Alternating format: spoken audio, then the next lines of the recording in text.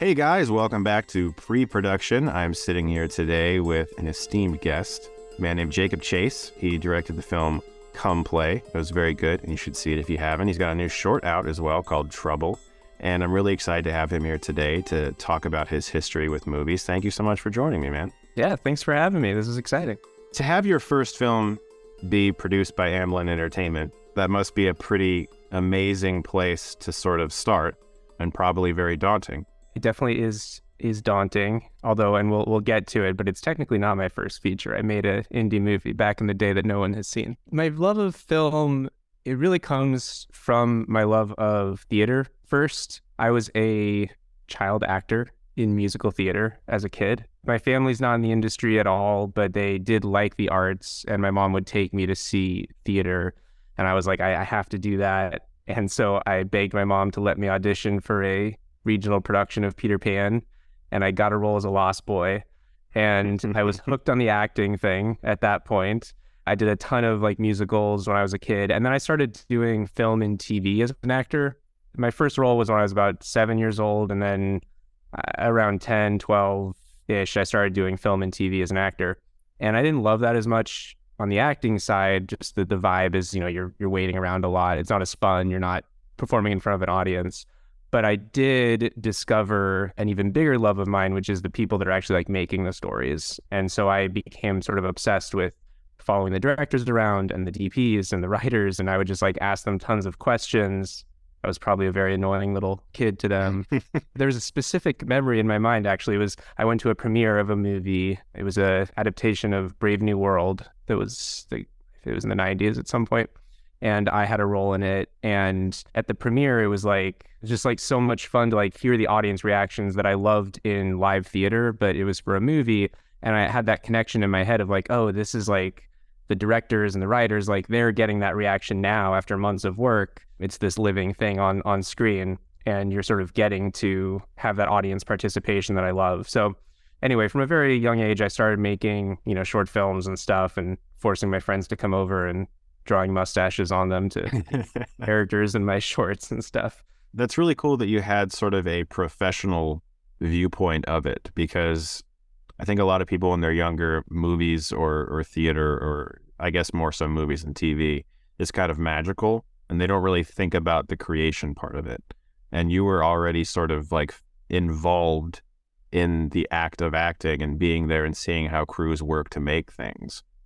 Yeah, it's an interesting point, actually, that I haven't totally thought about before, because I always loved movies. We didn't have TV in the house. There was an old TV that you could play VHSs occasionally, Disney movies and stuff, but it wasn't a mainstay of the house. And so I don't have a ton of memories of watching movies. And even now, I'm still catching up on classics that I sort of wasn't introduced to as a young kid. I remember my mom took me to see, it was a double feature day. We went and saw Death to Smoochie and Con Air, which if I remember correctly, those were on the same day. What an amazing double feature that is. And I loved them both, and they were so different, and just it was oh my God, this is the magic of movies. But when I saw that, it was already after I had worked on sets a lot. So yeah, it is sort of an interesting backwards way into it for me, where I loved sort of the audience and just creating that, emotion in people before I even totally understood the power of filmmaking. Yeah. So a lot of it was searching for that sort of visceral reaction from people of you created an emotion in them, through your emotional expression, you were able to affect someone else's emotions. And for me, that's kind of like a drug. And I know a lot of other filmmakers have expressed that as well. Yeah. I mean, I think, look, I'm saying that more succinctly now after years of therapy, but I think, truthfully, yeah, it's probably what I loved about the first time I got on stage and sang a song and the audience clapped or laughed at a line I said. And I have a distinct memory of the first time I wrote a script, a short film, or at least one that was sort of pseudo professional, when I was in high school, and had some professional-ish actors I knew read it. And it was this bubbling up of joy inside of me of just hearing actors read something I wrote was a similar sort of feeling. And yeah, I think I am chasing that, with sort of anything I do. And it's why the industry for me can be quite difficult, because so much of it is is writing and trying to get the next thing going. But like the happiest I am is like sitting in a theater and feeling the reactions for a film I made. I remember the first time that I ever got anything like that, some kind of reaction from anyone that I was, showing something to. And I was like super little. I would put on these little plays in the house where I would basically just imitate movies that I saw. So like I would play every character in Home Alone and go through like the whole booby trap scenes and like do their reactions, fall over, make all the screaming and all that. And it became like a thing where I would do these shows and my parents and people would come and watch me.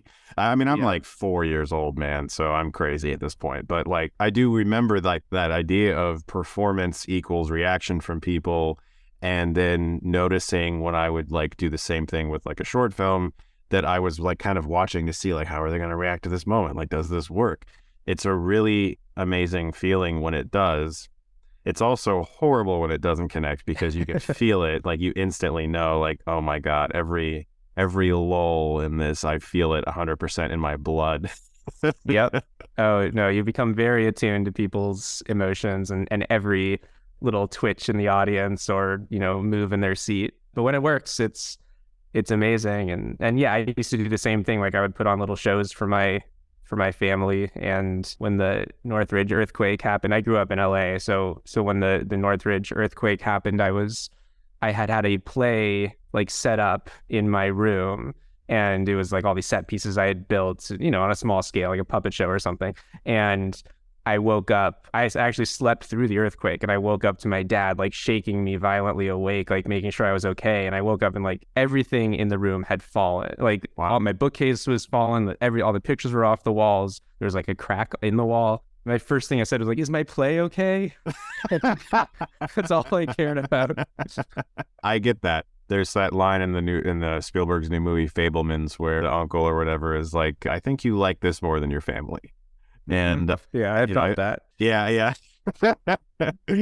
Well, that's amazing. So you're performing. You already mentioned that you sort of had a period where you drifted away from theater and saw some films and felt maybe that's more where I'm at. Was that like an instant cutting off, or did you keep doing some acting, or did you just kind of go like, nope, I want to learn how to write. I want to learn how to direct. This is what I want to do. Whenever I think about some of the things I've done, it feels like my path has been quite nonlinear to get to where I am. I was doing some film acting, and like I said, I wasn't loving that as much. And my mom, who at this point was a single mom, and she, she was always very supportive of my career, but never like was forcing me into it. And, I just sort of stopped wanting to go on auditions and stuff. And I think she kind of felt that. And eventually she was like, "Do you even want to do this anymore?" And what happened was at the same time I was in high school and I started making these very elaborate home haunted houses for Halloween. I got very into it. Like anything I do, I become sort of obsessive about it to a sometimes unhealthy degree. And I was creating like, these full like mazes in my mom's yard. And it would take like months of the year to build. I didn't want to go on auditions because I was like, I want to work on my haunted house. And so my mom was like, "Okay, you don't have to go on auditions anymore." And I was like, "Great." And so I just like worked on this haunted house kind of obsessively. Any months I wasn't building it with my friends, I would be designing the next year's. That was my first foray into like horror, was actually creating this live attraction. And it was obviously very rudimentary at the time. I was in high school, but it was actually a thing of mine that carried into my adult life, where in my 20s, I went back to doing a much larger scale haunted attraction, and it became quite popular in LA, and I love it. And it was this thing that like combined all of my loves together, where it was like a bit of theater, right? Because you're like putting on this mini play that people are walking through. A lot of filmed elements, because it was a very interactive and detailed story. So we would film, things that would show up at different scenes. And then it was also directing and designing. I would hand paint walls and be building it together. So, and you're also getting like visceral reactions out of people too who are going through it. 100%. I mean, it was the same thing where like some nights I would have to act in the haunted house, but any night where I like had the full cast and I didn't have to do it was like the best nights, because I could just stand at the exit and like watch people like coming out screaming and laughing. best feeling. It's definitely something I'm the most proud of. I had no idea you worked on that. That's so cool. When you were younger, were these like in your front yard, backyard, or were they in like an actual sort of like facility that you built these? Yeah, when I was younger, it was just in my mom's yard, and they got progressively bigger, and it was like a neighborhood hit. Yeah, later it became a much bigger ordeal with we'd get like 10,000 people a year, and it was very, very cool, and I do miss it. And I left it behind in 2014, I believe was the last year we did it, and that was like the time when my film career was sort of. I'd been writing for a few years before that, but it was still like, I don't know if it's gonna work, and around that time was like, I'm writing enough movies every year now and like getting sort of enough jobs that I didn't have time to build the haunt anymore, and made the difficult decision to stop doing it. I'll have to have you give my wife some suggestions, because I kid you not, this last Halloween, she, for the very first time, built a tunnel in our front yard, a scare tunnel for all the kids in the neighborhood. Nice. We had a few people play characters and stuff, and it was just like a very, like you said, rudimentary, very simple, fun thing we could kind of set up. But she really liked it. I made like a video for it, not on my YouTube channel, but just for Facebook, my friends and stuff. Awesome. It was cool to see like kids really genuinely like that, because our neighborhood isn't huge at all. I live in kind of a small area, like on the suburb of Akron, Ohio. And when these kids came over, they were expecting like a Three Musketeers bar or something. And when they got that, plus the scare tunnel, it was just cool to see like genuine joy on people's faces, because especially after COVID, like people were like out there, like experiencing a fun social event in some way. And there were a few kids that definitely cried. We might have been a little too scared, but it was pretty fun. So I had no idea. That is also, like you said, is a very unique way of kind of discovering this side of you, this artistic side of you. Yeah, I mean, it's led to a lot of interesting things in the industry. I mean, people are quite aware of it because it did get a lot of popularity in LA, and so like either people will already know of it when they meet me, or they'll find out about it and be like, oh yeah, I went to that. Or, you'll find out all these crazy people I've met, whether executives or actors or something, you'll find out like, oh, they went to the haunt, like they knew it, which is always very flattering when I hear about that. So at this point in high school, you're experimenting with haunt. Like you said, it's teaching you about design. It's teaching you about construction, getting reactions from people, setting up scares. How did this bleed into writing and making short films and things along those lines? Because I'm always interested to know where the sort of professional side of, I should probably learn how to write these, or I should understand the formatting and all of that. Where did that start to creep in for you? Or was that much later? No, to be honest, that had sort of already started beforehand. I was lucky to have worked a lot as an actor, so I knew the form inside and out already. There was never... Like, I don't remember a time where I had to like learn the sort of technical aspects of screenwriting. Of course, the craft I had to learn, and like the creative side of it, which is the more important side. One of the fortunate things for me is I went to high school in Burbank, which is known for its like film population. And my high school, there was this one teacher who was, at the same time I was going there, trying to start like a film program.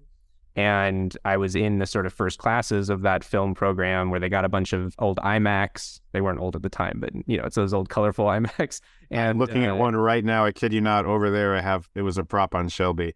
Nice. It's like got that incandescent, like bluish, purpley. It's amazing. They look so cool to me still. Like I miss old Game Boys that look like that. Give me more see-through electronics where I can see all the gears and parts, please. Oh, 100%. A lot of nostalgia whenever I see one of those. But yeah, I edited, so on those computers, it was like the earliest Final Cut was on there. And so it was, I was shooting little short films in a class in school. And then he also started an honors English class that was like honors English screenwriting. And you still had to do all the tasks that were in a normal honors English class, like reading all those books and writing reports and stuff. But you would also read famous screenplays, and you would write a screenplay. I don't think we had to write like a full screenplay, but you would write scenes in there. And so just a lot of practice. And then in high school, I made my first, quote unquote, my first short film. I mean, I'd made stuff just with friends, but the first one that I actually was like, okay, I'm like renting a camera and I'm like trying to like actually make this great. it was the one I was talking about that like I had some actor friends of mine read, and it was the first time like I really felt my words come to life, and it was about these two teenage boys who were in a post-apocalyptic landscape, which we shot in like the Lancaster Desert. It was about them coming together and falling in love, and it was like this sort of gay romance set in post-apocalypse times. And then there was like a local film festival that was just like for high schools. And I was like, oh, I'm going to submit to this. I still have behind me, which I don't know, you can't see in your Zoom, but there's like these 3 awards I won for like best writing, like best cinematography, best drama short film or something. And, it was just like the local high schools competing. It felt really good at the time. More than the accolades, it felt like, okay, like I can do some version of this. And like, I'm not crazy for wanting to do this. And then I went to film school and then kept making stuff. At this point in college, you've started to figure out shorts. You've won some awards for shorts. You've heard actors say your words, which is a very validating and gratifying experience, and it's fun. Are you in the mindset of, this is what I want to do professionally for sure? I found it. Like, I know this is it. Or are you still sort of like, I don't know yet? There was no question. I mean, there was no question before I went to film school. I mean, in high school, like an old friend of mine, her mom used to tell me, like, when you were in middle school and I asked you what you wanted to be when you grew up, you said, I'm going to be a director. But you didn't say I want to be a director. You said, I'm going to be a director. I have seemed to know that this is what I wanted forever. Obviously, there's the good part of that, which is like I've worked really hard to become a director and like done everything I can with that sort of singular goal in mind. But it's also made it challenging when things don't go your way and things take much longer than you're wanting. And it's like, I've wanted this for so long, and every moment of the time feels like an eternity. So I knew that's what I wanted to do through film school, and I made as many little shorts as I could during my time there. I kind of liken the idea of wanting to direct or write or whatever to having a virus. It's like if you have an idea for a movie you want to make, it's kind of like a virus, and it's in you and it's making you sick. And the only cure for it is to make it, release it, and watch people watch it and see the reactions and know that it was made, and now you are cured. But every second that you are not doing that, you're getting sicker and sicker and sicker. And then as soon as you finally get rid of that virus, you get sick again with a new idea. It's like this thing that just keeps perpetually happening to you. Yeah, 100%. Yeah. I mean, I when sort of younger filmmakers will ask me like, what's it like to be a director? What is a director to you? What I've sort of taken to saying is it's either writing or reading a story, a script that you can see perfectly in your head, and then you spend the next years of your life obsessively describing that thing to people until it finally exists. Yeah, that is perfect. That is exactly it. It is like a never ending, no, trust me, it's real. Like, I know, trust me. Like, and then you just hope that they do. You mentioned waiting. How do you deal with it? Because I have a really hard time with it personally. Oh gosh, I'm not good at it. I mean, here's how I have taken to dealing with it is continuing to make stuff. Yeah. You mentioned at the beginning, like I just made another short film, and I think to a lot of people that might seem silly, like, oh, I just made a feature and I have another feature that, is gearing up to go, and a bunch of other ones that are in development. But like they take forever, and I'm not good at waiting, and I got to make stuff. And so I made that little short, Trouble, a few months back, and I actually just made another one that I'm going to put out soon too. Oh shit. I'm just like, I don't know. They're relatively, nothing's easy, but like you can put them together. You have friends that are still, everyone's still trying to make stuff and say new things and try different genres or whatever. And it's not multiple years off of your life to make a short film. Yeah, it's not. I think just truthfully, the more you make, the better you get. And I still believe that's true. Like I have so much more to learn and so many things that I am always looking back at my work and thinking, oh, I wish I had done that differently. And the only way to do that is to keep trying. And so that's how I deal with it. And if I'm not making something, it's writing. Like I'll write more specs, which I've had a, really lucky track record of selling once I've written, but not always. And yeah, so it's keeping busy. And I don't know if that's the healthiest answer, to be honest. I think it's good for the career because there's more, it's a numbers game, and just the more you have, the more opportunities you have to get stuff made. It also means that I am sort of not focused on other parts of my life sometimes. That's how I've been able to deal with it too. I had an interesting conversation with another guest where they talked about how everyone sort of answers calls they get differently. Like if somebody realizes that a really important life event is going to happen soon and they're aware of it, like having a child or, whatever, that there's kind of two ways to go about it. You can be like, well, I'm about to have a kid. I can't make a movie right now. Or shit, I'm about to have a kid. I need to make a movie now. Like something along those lines. And I feel like there's different ways you can approach these situations. Well, I got, 3 months while my feature isn't happening or whatever. Might as well make a short. Might as well write a script. And that's really the key that everyone I've spoken to, I think, I've taken away from, is the idea that you never really stop being a filmmaker. You can take a vacation or something, but your brain never shuts off. You're always looking at amazing views and thinking, oh man, I wish I could film that in a movie right now. It's so perfect. But the idea of writing specs, I think, is something I haven't really got a chance to talk to yet with any of my guests, because most of them are either first-time writers or they've written a lot already or they haven't written. And so I'm very curious to hear from you, your approach to studying the craft of screenwriting, because obviously you did have the advantage of sort of knowing what scripts are supposed to look like from a young age. Yeah, I mean, a lot of it was just practice, writing shorts, but I also started writing features. In film school, I took a screenwriting semester where you had to, at the end of the semester, have a finished screenplay, like a full-length screenplay, which was my second time writing a full script. I had written one when I was like a kid. It was I loved the book series Dinotopia, and I wrote like my own adaptation of Dinotopia as a kid. I know exactly what Dinotopia is. I may or may not have written many Goosebumps books as a kid as well. Oh yeah, yeah. And Animorphs and all that. Taking stories you love and adapting them is a good way to learn as a kid, I think.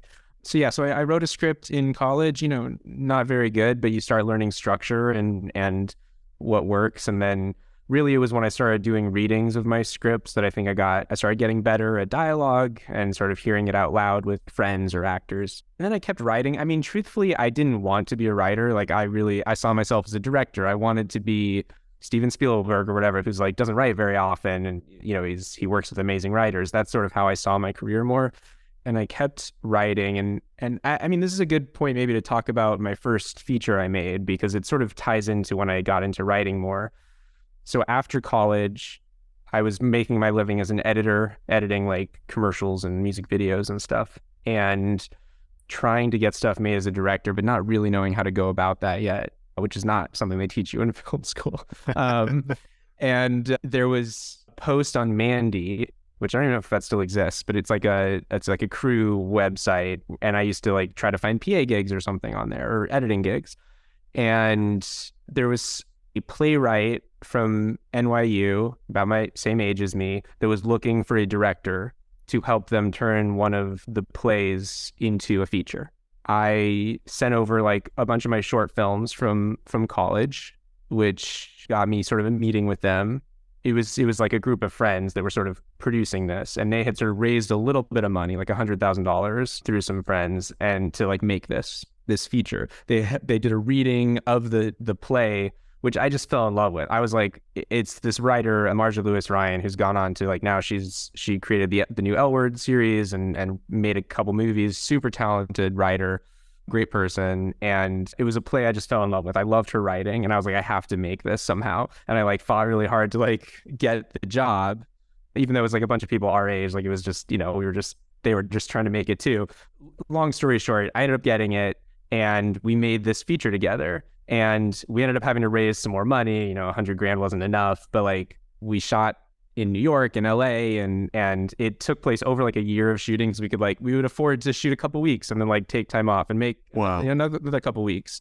And the movie turned out pretty damn good, I think. There's a lot of things I would have done differently, of course. It's like a romantic comedy-ish about these two women falling in love in New York. And it premiered at Slam Dance in 2010.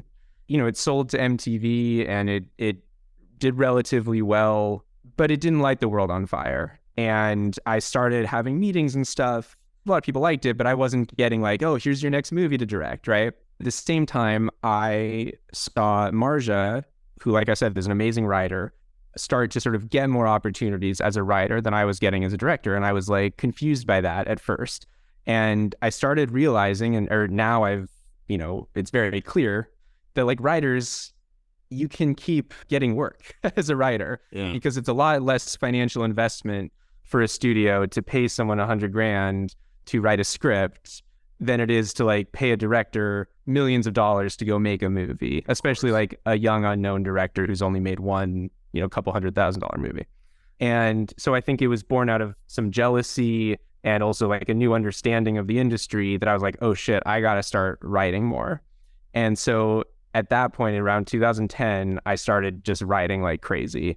And there was a couple scripts I read that I found. There's this one called We Gotta Get Out of This Place. It was like a small movie that ended up getting made. And I unfortunately forget what they changed the title to. But it was a great script that was written in a very different way that I hadn't seen before. Like one of those writers who doesn't write traditional slug lines and sort of will write shot by shot, like a Gilroy kind of script. And it just opened my mind of like, oh, there's other ways to like create emotion on the page. And I sort of started finding my own style in doing that. And really, once I started focusing on writing full time and becoming less obsessive about I have to just direct other people's stuff, is when I started actually starting to sell scripts and getting hired to write more scripts. Then it took me 8 years of doing that before I got Come Play made. But it was 8 years of like slowly increasing all the writing I was doing, selling movies to studios, getting hired to adapt graphic novels and books and stuff. Did you find that you had a wheelhouse or something you felt comfortable writing? Did you feel like you could go towards any genre, or did some sell better than others? It's definitely changed over the years, I would say, like the movies I'm excited about. It's always been the movies I want to watch, Like I think when I started, the first script that really like took off and still is a script that gets me a lot of meetings and people love is a script called Mom that I had written that almost got made a few times. And that was I would say it's sort of a Coen Brothers-esque dramedy, if that's the right word, but it's got like murder, but also comedy, but it's quite emotional and got really, I think, great characters. But that's like a kind of movie I don't really write anymore that's like small and like character based. Obviously I always come at things through character still, but I just like stuff that's bigger and a bit more like crowd pleasing now. The genres I got sort of hired to write in really just kept changing a bit organically. Like my script Mom got me a meeting at the Jim Henson Company. I really loved Labyrinth. And I was like, I want to make a sequel to Labyrinth. And they were like, I don't think Lisa Henson's ever going to go for that. But I came up with a whole pitch for Labyrinth, and I did all this like artwork, and I printed out on poster boards, and I was like, can I come in and pitch you Labyrinth too anyway? And they're like, okay. And then like I did this, really awesome pitch, and they're like, all right, we're going to bring this to Lisa Henson. So like the next week I went to Lisa and pitched her this whole Labyrinth thing.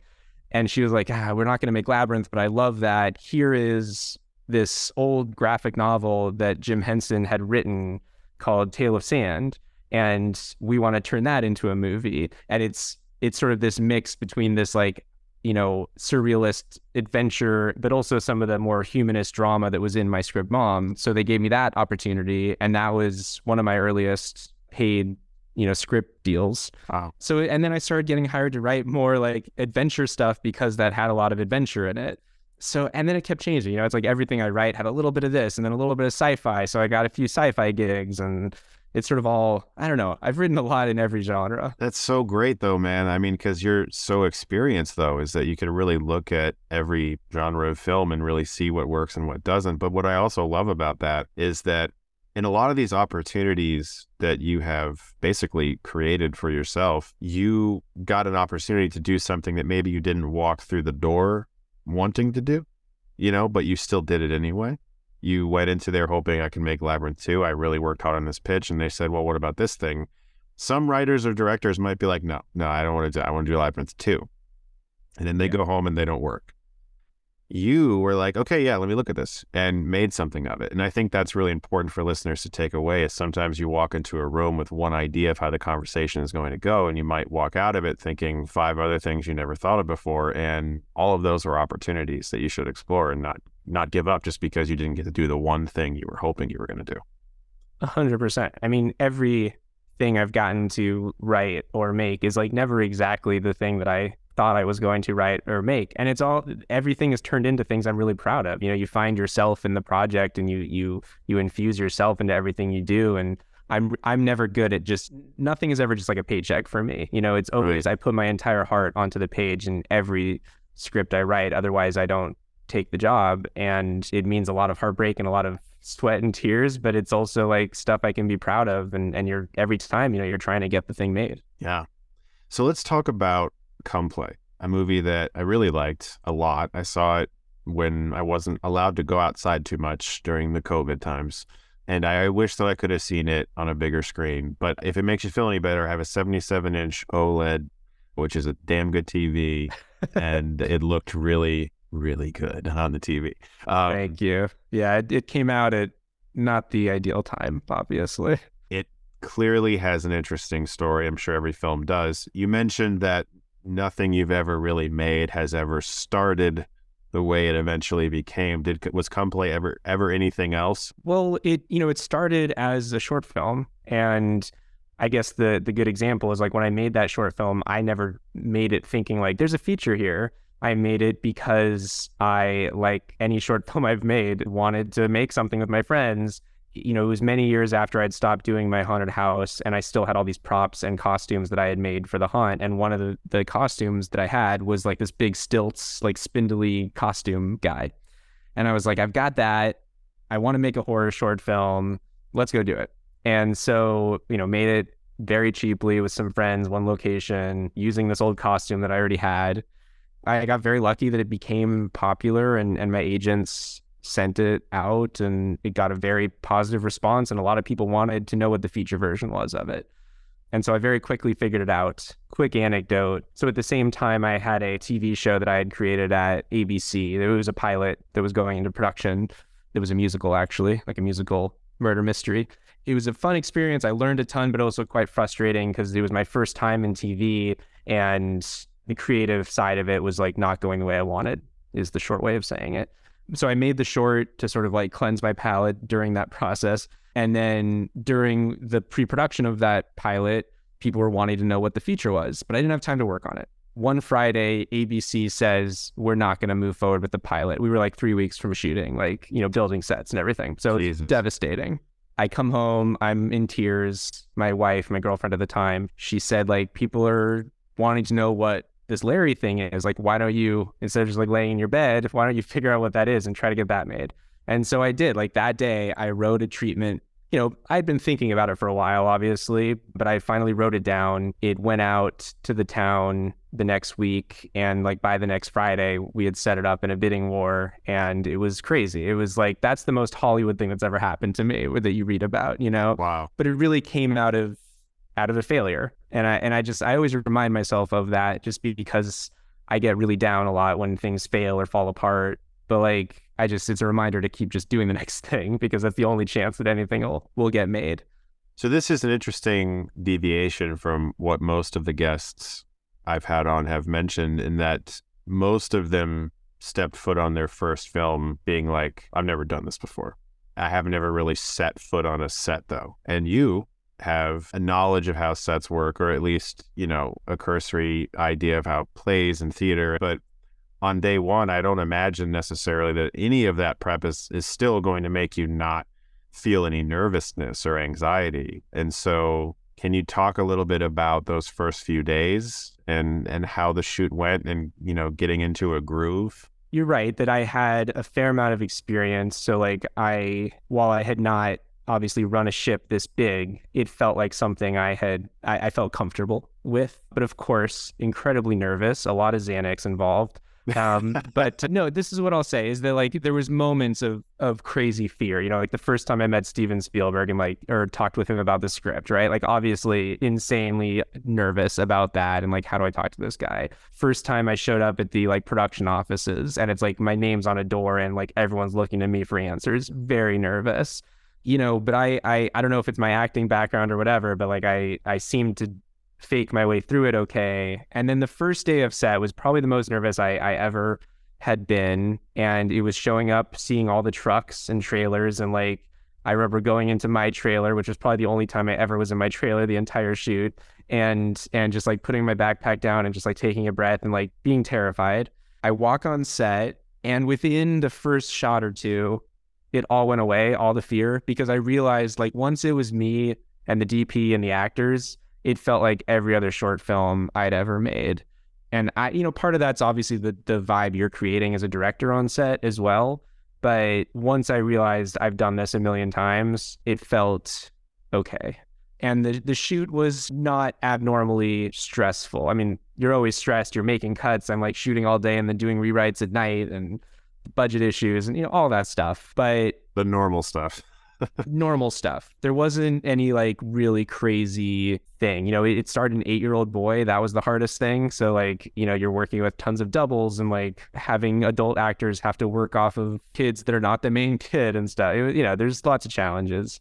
Here's a fun little moment is there's a scene early on in the movie when Oliver, the character's like running around the house with a box on his head with like smiley faces and eyes cut out. And it's a great scene.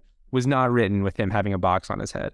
It was the last day of shooting in that set and we ran out of time. I could not shoot with him. I didn't know what we were going to do. And the AD comes up to me and he was like, what if he was wearing a box on his head?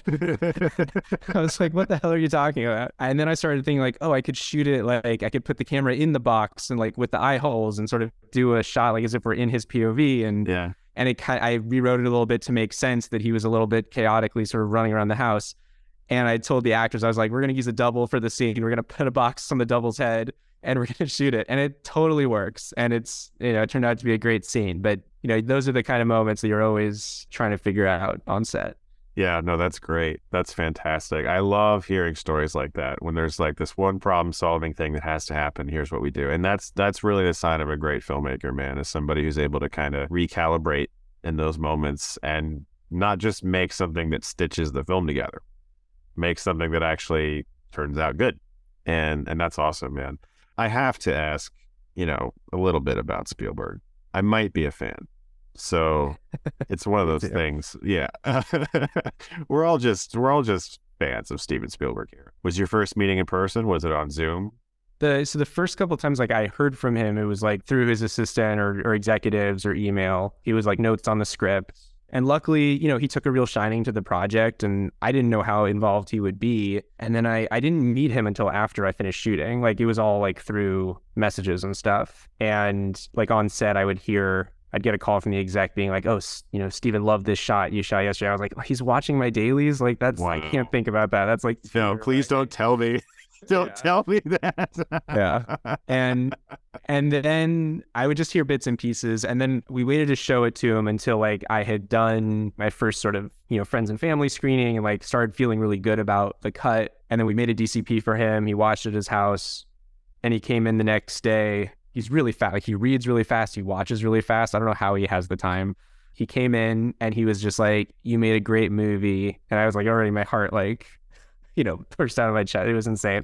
And, just this icon walking into the edit suite. He had lots of nice things to say. He had actually watched it twice, once by himself and then once like with his daughter, and she loved it, which was awesome. Wow. And, he had a bunch of notes and ideas, things he wanted to try.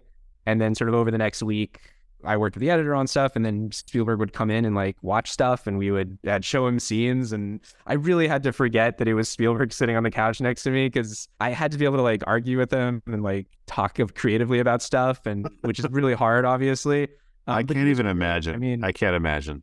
He was extremely generous, both with his time and his knowledge, and it was fascinating to see how his mind worked. I get quite active, like in an edit bay, and I'll like sort of pitch stuff in the room and like act out a scene or whatever. And he would get really into it and like pitch off my stuff, and it was surreal.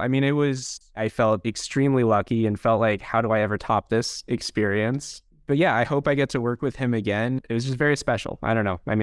I pinch myself all the time that I got that experience. To get to that point, though, is so much of your own hard work. Being in plays as a kid, learning how to make films, schooling, short films, doing all this stuff from the ground up, learning how to write, pitching your ideas, and just literally never stopping, I think is why you ended up getting to that role. to make a movie and then have Spielberg sit there and give you advice. I mean, that's just so cool, man. And it is a good, Thank you. it is a good movie. And if anyone listening hasn't seen it, you should check it out. If you missed it because of COVID or any other issues, go watch it. It's scary. I like it. It's got a really great, if you want to call it a monster, really great design. Dude, seriously, thank you so much for just taking the time to talk to me today and for sharing your story. I really do think it's inspiring and valuable for people to hear it. And I can't wait to see what you do next. Thank you so much. It was great to talk to you about all this.